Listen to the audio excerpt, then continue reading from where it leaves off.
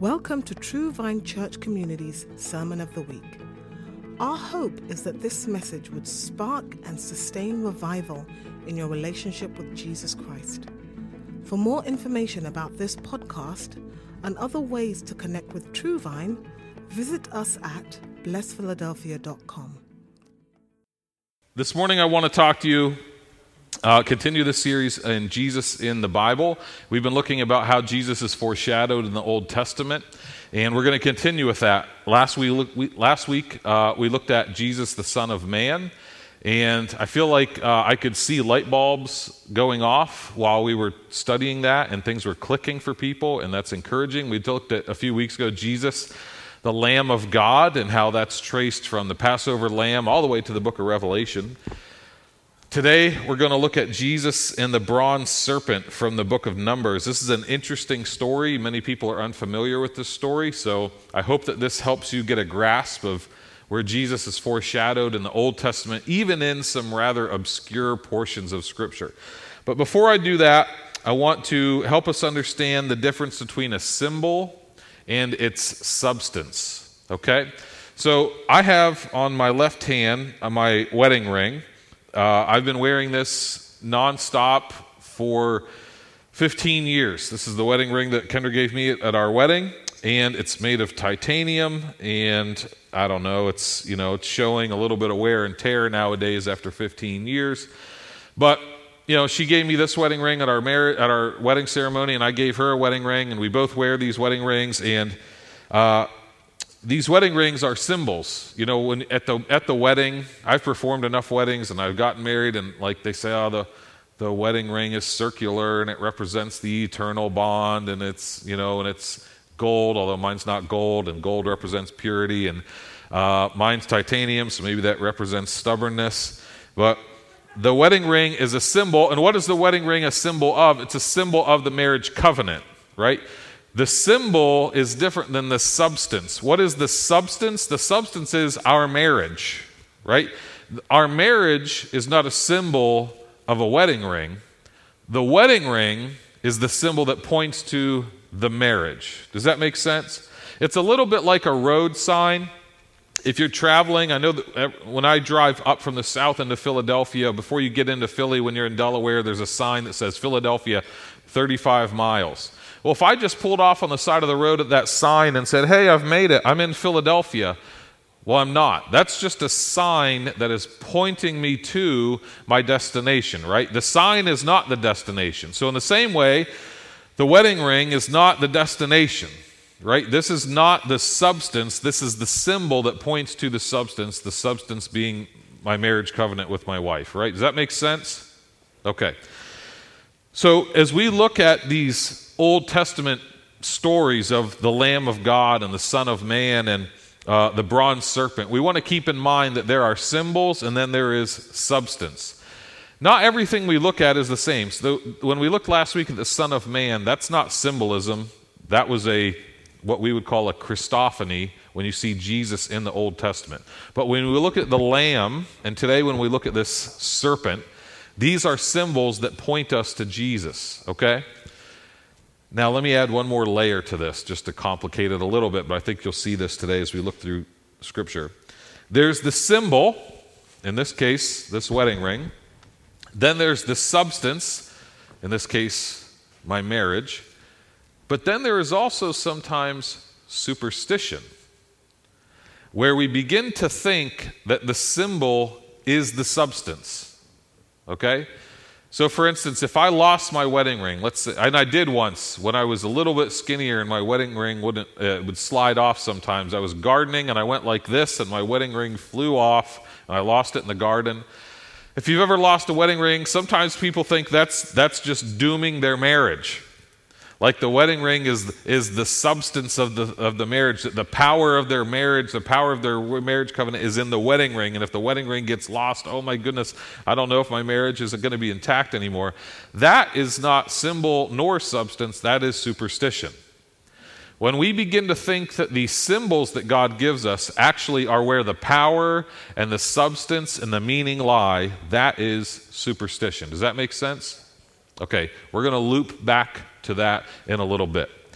Now, the story we're going to look at today is a little bit obscure. It's not familiar to everyone. It's in the book of Numbers, first of all, and a lot of people don't bother to read Numbers because it's called Numbers.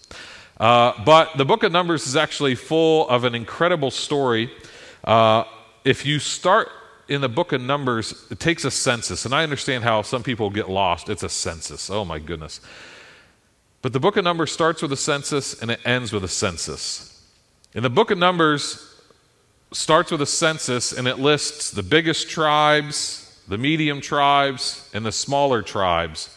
And by the end of the book of Numbers, when they take the second census, you find that the biggest tribes have become the smallest tribes, and the smallest tribes have become the biggest tribes. And then the middle of the book of Numbers is the story of how that happens. And what I always find fascinating about the book of Numbers is you have the same people who are of the same age, the same race, they're living in the same place with the same God, yet some of them are thriving and some of them are failing.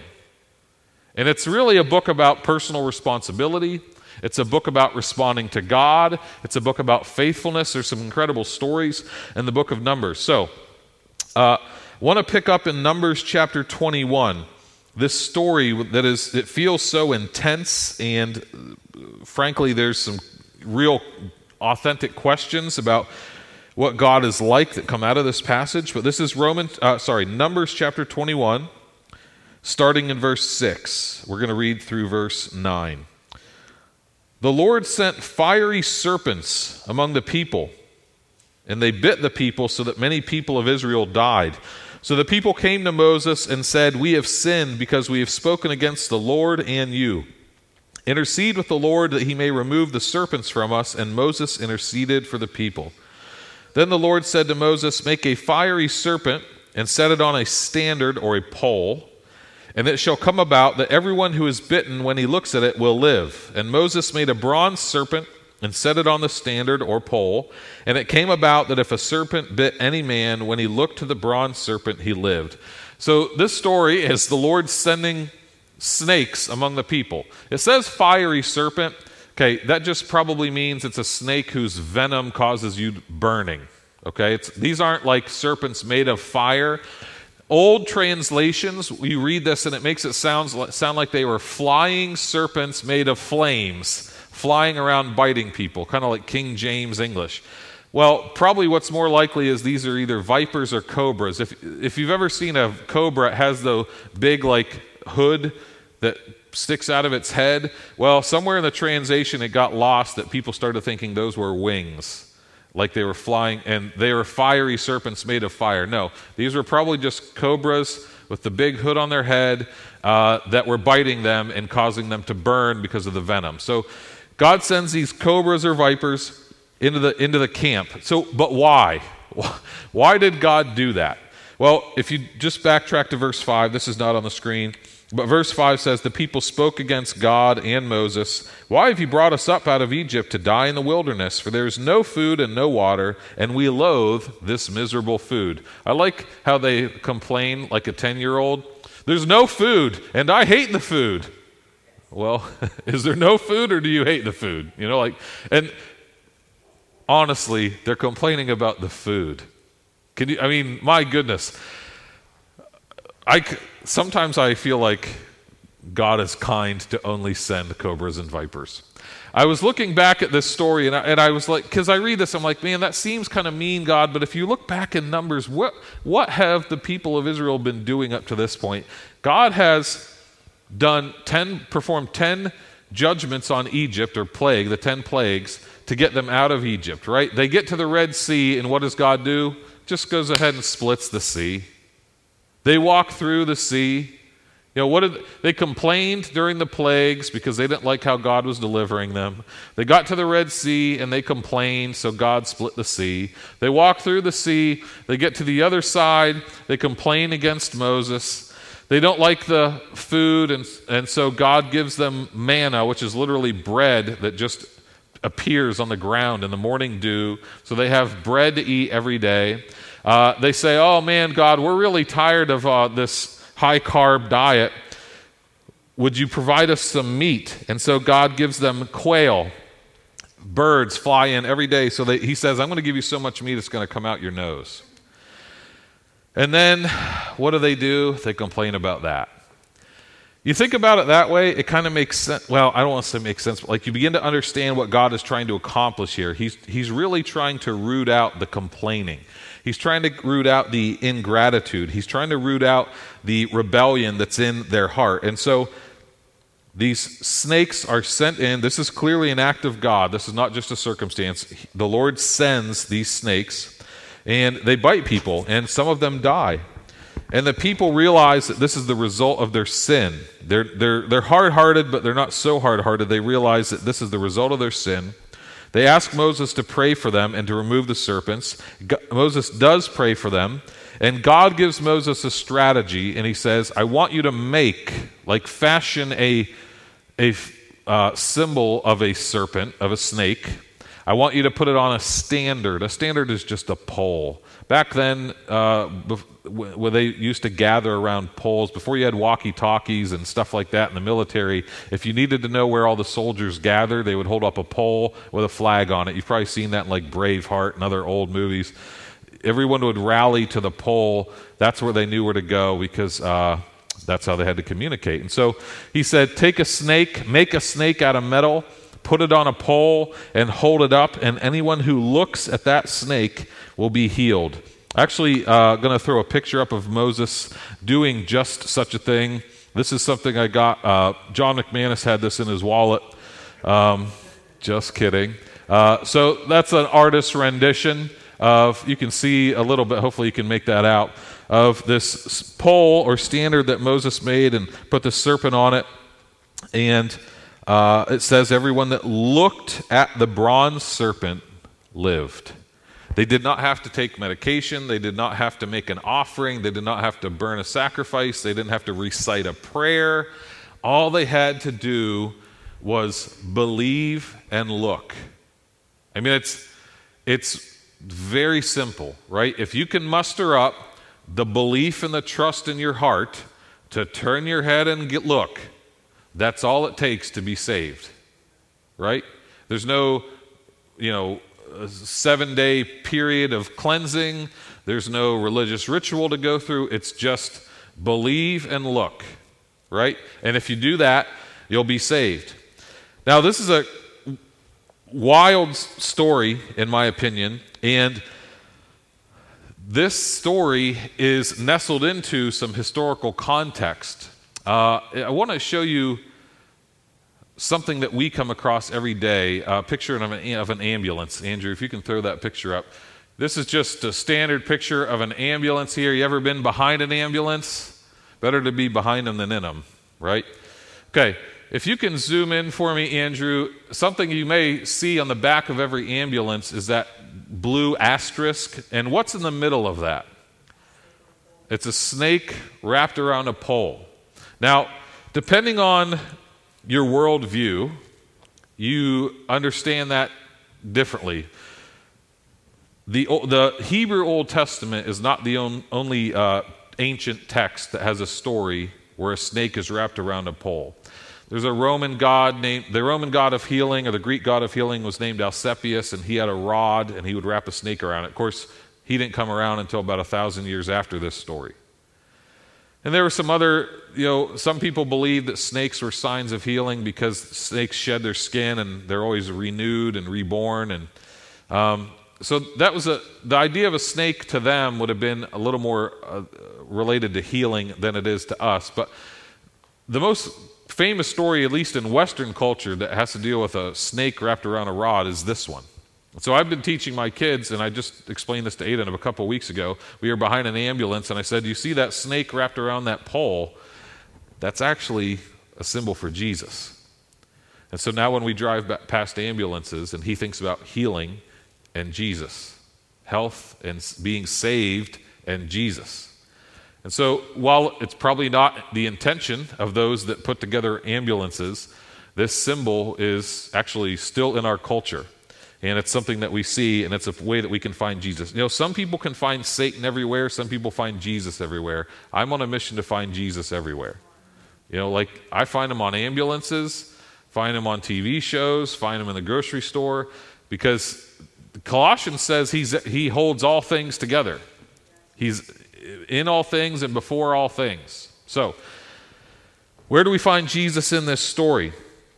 Well, the original meaning of this text, if you were just reading it by itself before the New Testament, if you're reading this as a Jewish person, the meaning of this text is that the God who sent the judgment is the same God who sends deliverance. There's no other God to appeal to. I mean, they would have read this text and thought, well, okay, the same God that sent the snakes is the one that can save them from the snakes. There's no other God to go to. That's the whole point of them coming out of Egypt and dealing with the other gods of Egypt. It used to be that if people upset one God, they just went to a different God, and you would play the gods against each other, right? What they're learning is there's only one God, which means you can't just play the God of judgment versus the God of healing, or the God of this versus the God of that. There's only one God, which means you don't appease him, you are reconciled to him through things like judgment and repentance. So that's how this would have been understood originally. In John chapter 3, Jesus is meeting with a man named Nicodemus, and Nicodemus is a Jewish expert on the Old Testament. So Nicodemus would have been very familiar with the story of the bronze serpent. He was an expert in the law, an expert in the Old Testament. And in John chapter 3, Nicodemus comes up to Jesus in the middle of the night or at the evening because he doesn't want to be seen talking to Jesus. So he goes in the dark and he begins to ask Jesus, like, well, what does a person have to do to be saved? And Jesus introduces this concept of being born again. And Nicodemus does not get it. He's thinking this is literal, like how do I go, back into my mother's womb? And Jesus, I think, is probably frustrated at this point because Nicodemus is supposed to be an expert. And he says, are you a teacher of Israel and you don't even understand these things? So in John chapter 3, verses 14 and 15, the two verses preceding John 3:16, probably the most famous verse in the Bible. In John 3:14 and 15, Jesus says this: as Moses lifted up the serpent in the wilderness, even so must the Son of Man be lifted up, so that whoever believes in him will have eternal life. As Moses lifted up the serpent in the wilderness, even so must the Son of Man be lifted up, so that whoever believes in him will have eternal life. So the last 2 weeks we focused on the Son of Man and the serpent in the wilderness. Without those two concepts, this passage doesn't even make sense. Half of this verse, just as Moses lifted up the serpent in the wilderness, is what we're talking about today, so must the Son of Man be lifted up, which is what we talked about last week, right? So you need to understand those two concepts to even understand what Jesus is saying here. So Jesus is saying this to a Jewish teacher, and Jesus is now saying that bronze serpent that Moses made and wrapped around a pole and held up that people looked at to be healed, I'm going to be lifted up just like that. And people are going to look at me and be healed. People are going to look at me and be saved. But I'm going to need to be exalted or lifted up or raised up. And we know that Jesus was himself put on a pole or a cross and stood up, right? And we still, to this day, look to Jesus to heal us from the bite of sin. Now, you might look at this and be like, I thought snakes in the Bible were always bad. Isn't Satan a serpent? I mean, aren't we supposed to understand snakes to be the devil? Yes, snakes are always the devil except for when they aren't the devil. I mean, in this one case, the serpent represents Jesus. It's the same thing as the lion. In the Bible, Jesus is the Lion of Judah, right? We think of Jesus as a lion, but 1 Peter says your enemy the devil prowls around like a roaring lion. So if a lion, depending on the context, can represent both Jesus and Satan, this is no different than that. The serpent can represent both Jesus and Satan. It depends on the context that you're reading and what the author's trying to communicate to you about the symbolism here. So Jesus is saying he's going to be lifted up. He's going to be exalted, just like the serpent in the wilderness, and that those who look upon him are going to be saved. This is not just saying, hey, that snake, that's pointing to me. It's actually teaching us about the nature of what it means to receive salvation or to receive healing. It's just a faith step. Just like in the book of Numbers, they didn't have to recite a specific prayer or make an offering or go through a ritual or anything like that. They just had to believe and look. Jesus is telling us how salvation works. It is simply believing and trusting and looking to Jesus. So we're learning about how a person would be saved, how a person would be redeemed, how a person would be healed. It is by putting your eyes on Jesus. And that whole looking process entails trust. It entails belief. It entails hope. That's the means by which a person is saved, by looking at Jesus. I don't mean looking at a picture of Jesus. That's where the superstition comes in, which we're going to get to in a little bit. I mean the eyes of their heart gazing upon Jesus and believing that he's the one that has the power to heal and to save, which is how they would have believed in that bronze serpent. Okay, does that make sense? So we're learning about how salvation works. Now, I mentioned earlier that the immediate meaning of this passage was that the God who sent judgment is also the God who sends deliverance. But we see in Jesus the ultimate fulfillment, which is that Jesus will be exalted and that belief in him is the only way to escape a fiery, tormenting judgment. Now, can I give you a Bible study tip real quick? This is going to be worth your money today. Okay.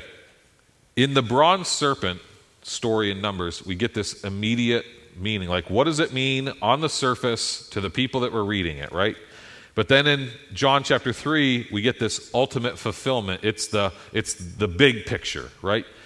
When you're reading through the Old Testament and you come across the Lamb of God, the bronze serpent, the Son of Man, there's always a first level interpretation that you have to receive, like you have to accept it based on like what the original people reading it would have understood. But then there's a fuller fulfillment. The original or immediate meaning in the ultimate fulfillment are related, and the ultimate fulfillment cannot contradict the immediate meaning. So the second passage can't contradict the first passage. It should clarify, it should focus, it should expound upon, but it can't contradict it. Does that make sense? So if you're reading through the Old Testament, you find a picture of Jesus somewhere in the Old Testament, and then in the New Testament, it explains that picture a little more clearly. That's good. You should be finding those things. Make sure that your New Testament passage doesn't contradict your Old Testament passage, or your understanding doesn't contradict the Old Testament passage. Does that make sense? They are building upon one another, not in conflict with one another. And let me also say, so that we don't get into excessive searches for symbols and images in the Bible, this study that we're doing right now for the last 3 weeks is something called typology. It's finding a type is just a symbol. Okay, I know that that's not how we use that word, but in theology, a type is a symbol. So when you're finding symbols that point to Jesus in the Bible, that's called typology. Those symbols are only symbols when the New Testament says it's a symbol.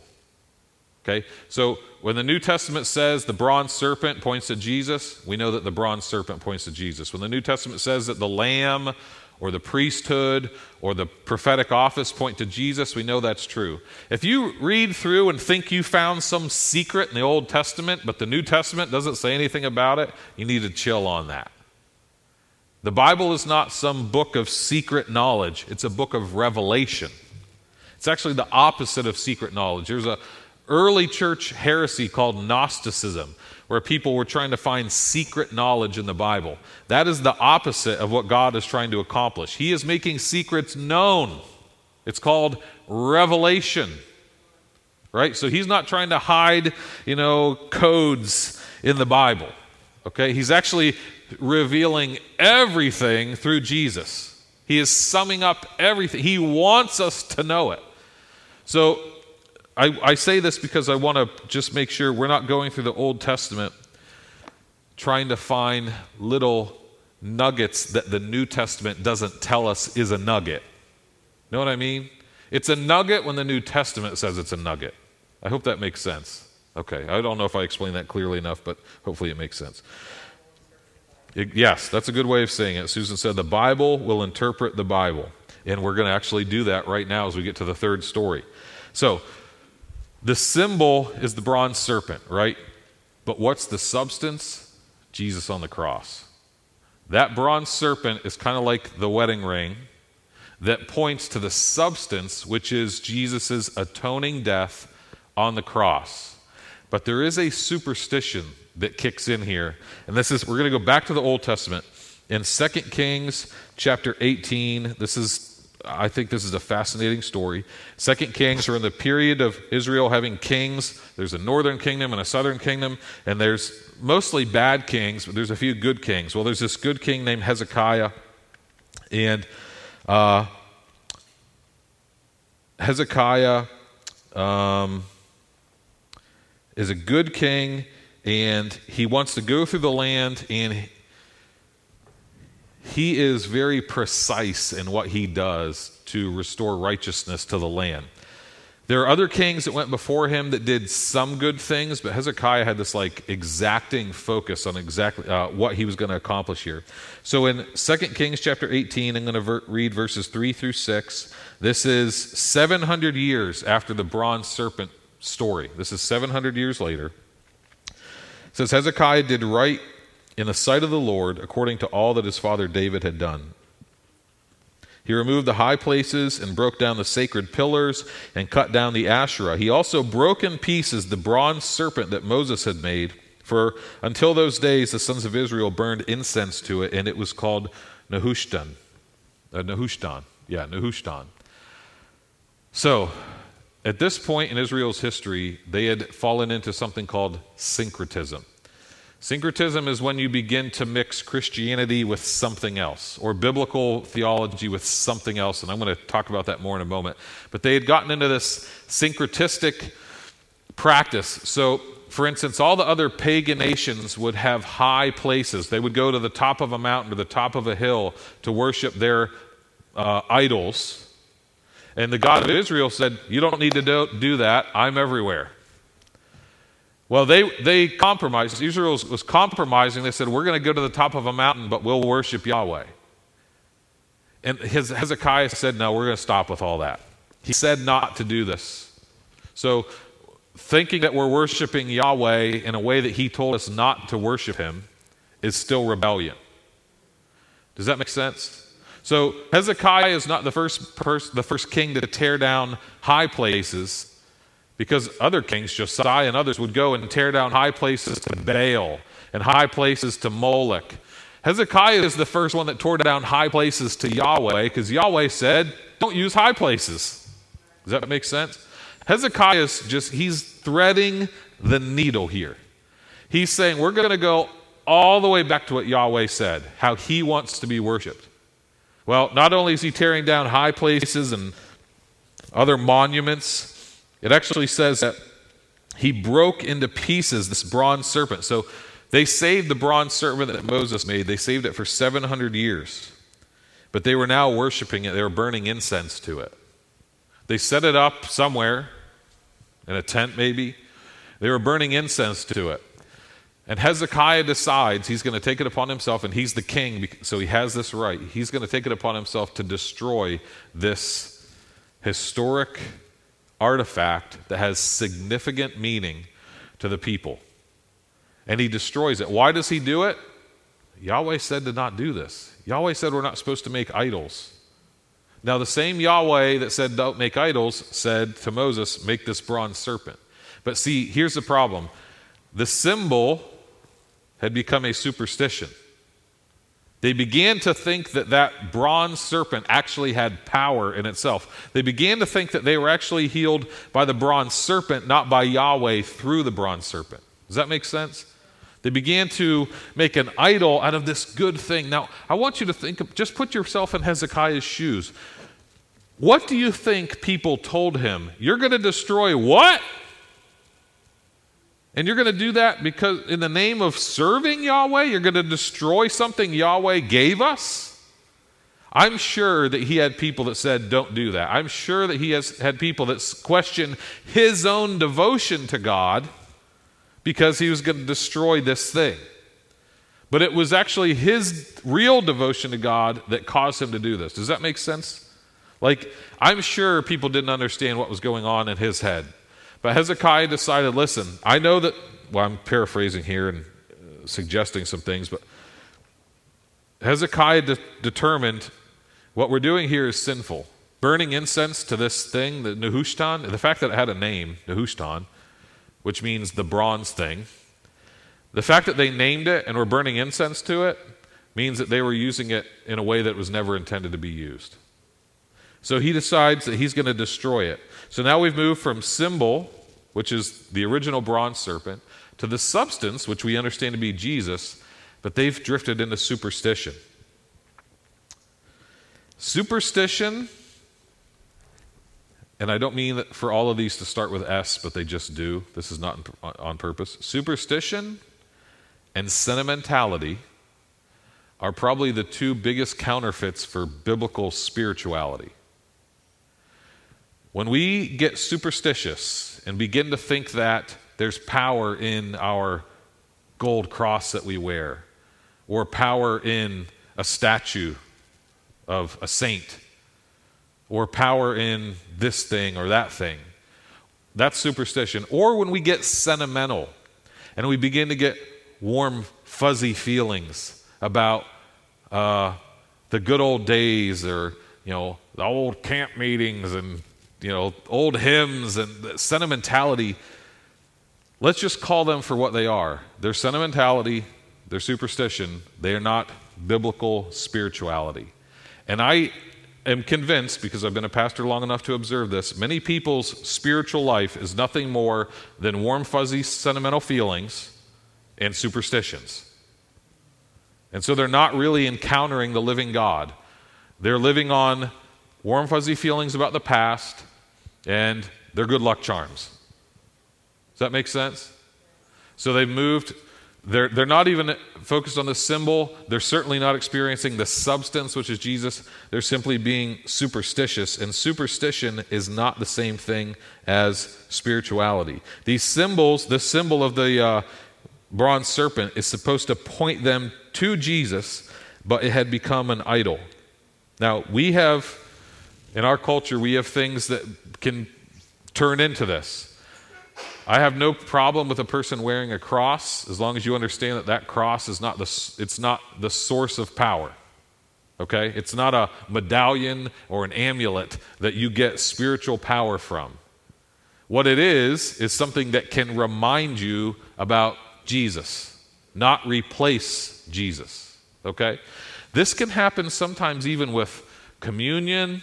It can happen with baptism.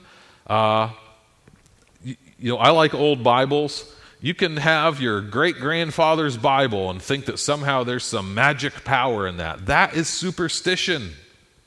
If there's power in the Bible, you know where that came from? The fact that it's God's Word, not the fact that it's been in your family for 10 generations. That's nice, but that's sentimental. You understand what I'm saying? Like, the power comes from God. The power doesn't come from sentimentality. The power doesn't come from superstitions. And what we want to do is reject superstitions, because when we adopt superstitions, we begin to do, I know there's a lot of S's today. When we adopt superstitions into our spirituality, we're guilty of syncretism. I really didn't try to make all these S's work. It's just, this is obviously, God wanting to get through to you by making it really memorable. I've had a couple encounters with syncretism. Some have been clearer than others. In 2008, when my wife and I moved here to start the church, one of the first things I had to deal with was the church was being used, this building was being used by 3 other congregations. And I was supposed to start congregation number 4. And that was difficult. And here I was, we didn't even have any people, and I'm just refereeing fights between this congregation wants to use the building on this day, and that congregation wants to use the building on that day. And I was basically like a superintendent for the church building. And in my spare time, I was trying to be a pastor. And I had to deal with some issues, and there's just something about when people rent church buildings, they just don't take care of them the way they should. And so I had to ask every congregation to leave at some point. One of the congregations did not take that information very well. On December 12th, coming up on 12 years now. On December 12th, they were asked to leave. On December 14th, 2 days later, I came home and found that my neighbor's dog was attacking people. New appliances in our houses had stopped working.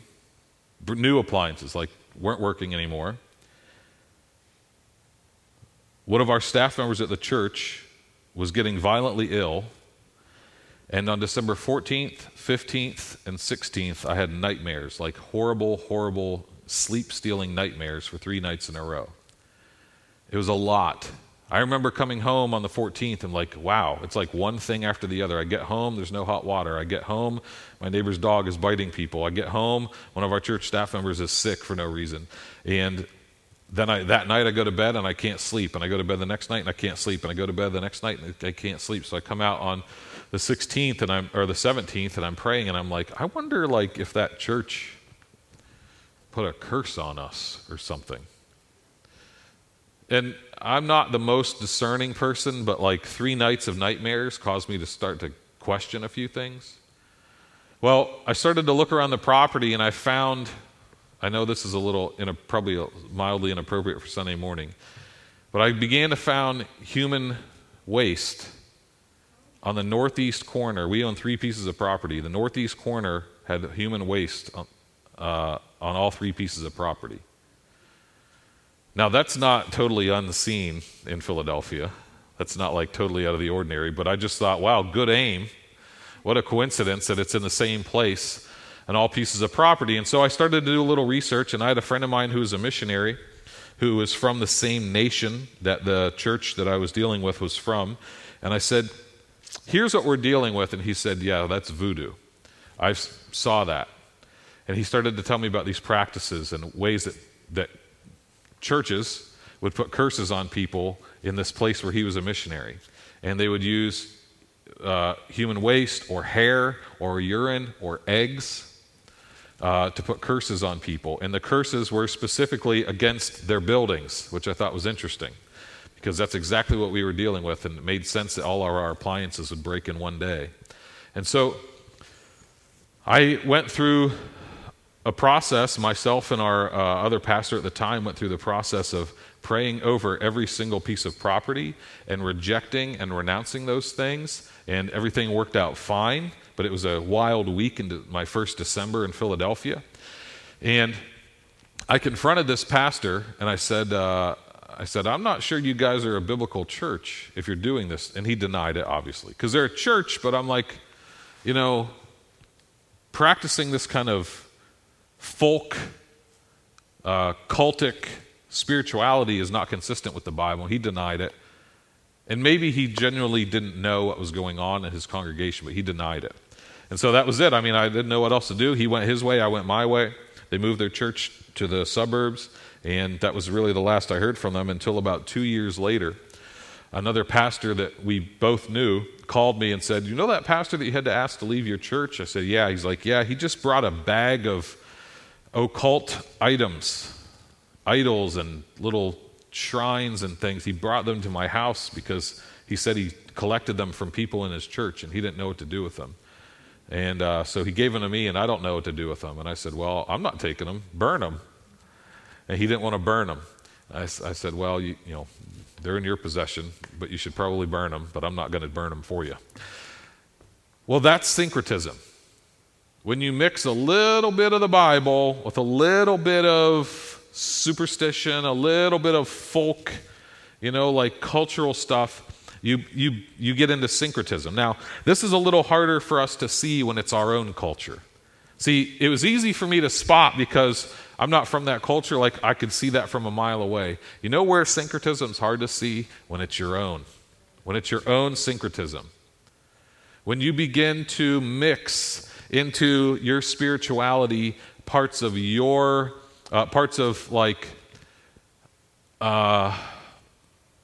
cultural compromises that we have accepted in the United States as just part of life. When we decide that we're going to intimately marry politics and religion, When we decide that we're going to intimately marry our own culture. For instance, like as a white person, if I think that like the white understanding of this passage is the right understanding of this passage, now I'm guilty of syncretism. Does that make sense?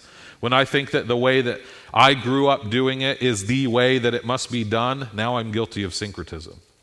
When I think that, my ethnic group or my race or my, whatever perspective, my theological tradition is the only way to understand the Bible, now I'm guilty of syncretism because I've mixed in my culture and I've made my culture the lens with which I view the Bible instead of making the Bible the lens with which I view my culture. Does that make sense? Now, I went a little bit off on a tangent there, but I wanted to point out that here they have this bronze serpent and they've turned it into an item for their superstition. We want to make sure that we don't do that. I've been in a couple meetings in my lifetime where I've actually called people forward. If you have a good luck charm, a lucky rabbit's, I know these are all like, they're just, these seem like these seeming little innocent things. But any access we give to alternate forms of spirituality are not innocent little things. They're superstitions, and they do give you access to alternate forms of spirituality, and they're all evil. So I've called people up and said, hey, if you feel like, if you have this little good luck charm or this, lucky rabbit's foot or something that you feel like you derive supernatural power from, you need to know that that's not from the Lord. And you either need to totally renounce that or you need to bring it up here and give it up. And we had, for years, we had a bucket in the office. I would always call it the witchcraft bucket. For people to, when you call someone superstition witchcraft, they don't like you. But I really think that's what it is. And so I would have people come and bring their stuff up, and usually they would wait till after the service because they didn't want to do it in front of everyone. But we would get rid of it for them, and we've had multiple fires where we've had to burn the stuff that people have turned in. But listen, what that does is it provides freedom, because now you can move away from the superstition and actually encounter the substance of what the Bible's talking about when it refers to Jesus. As long as you're relying on a lucky rabbit's foot and a good luck charm and a, Hail Mary and a statue, you're not relying on Jesus. Right? So all those things that you think you're getting benefit from that aren't directly Jesus, you got to get rid of that stuff. You can get rid of it at home, you can bring it here and get rid of it, but you somehow find a way to get rid of that stuff because you're missing out on something greater. You're missing out on the actual substance of what the entire Bible is pointing us to. And so we see that in this story of how even in the days of Moses, it's pointing to Jesus. And when that gets out of whack, they cut it out, right? Because if a sign is not pointing to its destination, it's not a good sign. And so the substance that the Bible or God through the Bible wants us to experience is Jesus. Now, all right, let me try to wrap this up. And I'm going to ask John Eric to come and lead us in a closing song. We learn from this passage about God that God is a judge. He's the one that sent those snakes, right? But he did it after opportunity after opportunity after opportunity after opportunity for them to repent. He finally sent those serpents as a form of a wake-up call. God is a judge. God is also a healer. Look at how all you had to do is look at the bronze serpent on the pole and you were healed, right? God is also a savior, because this is all fulfilled ultimately in Jesus. And Jesus is saying, not only did they look at that serpent and were healed? If you look upon me, you'll be saved. And what will you be saved from? Remember, what was the impact of the serpent that bit them? Fiery torment. What will you be saved from if you look at Jesus? If you believe in Jesus, if you put your trust on Jesus and turn the eyes of your heart toward Jesus, you'll be saved from fiery torment. That is your own doing, that you've brought upon yourself through rebellion and through complaining and through resisting God's will.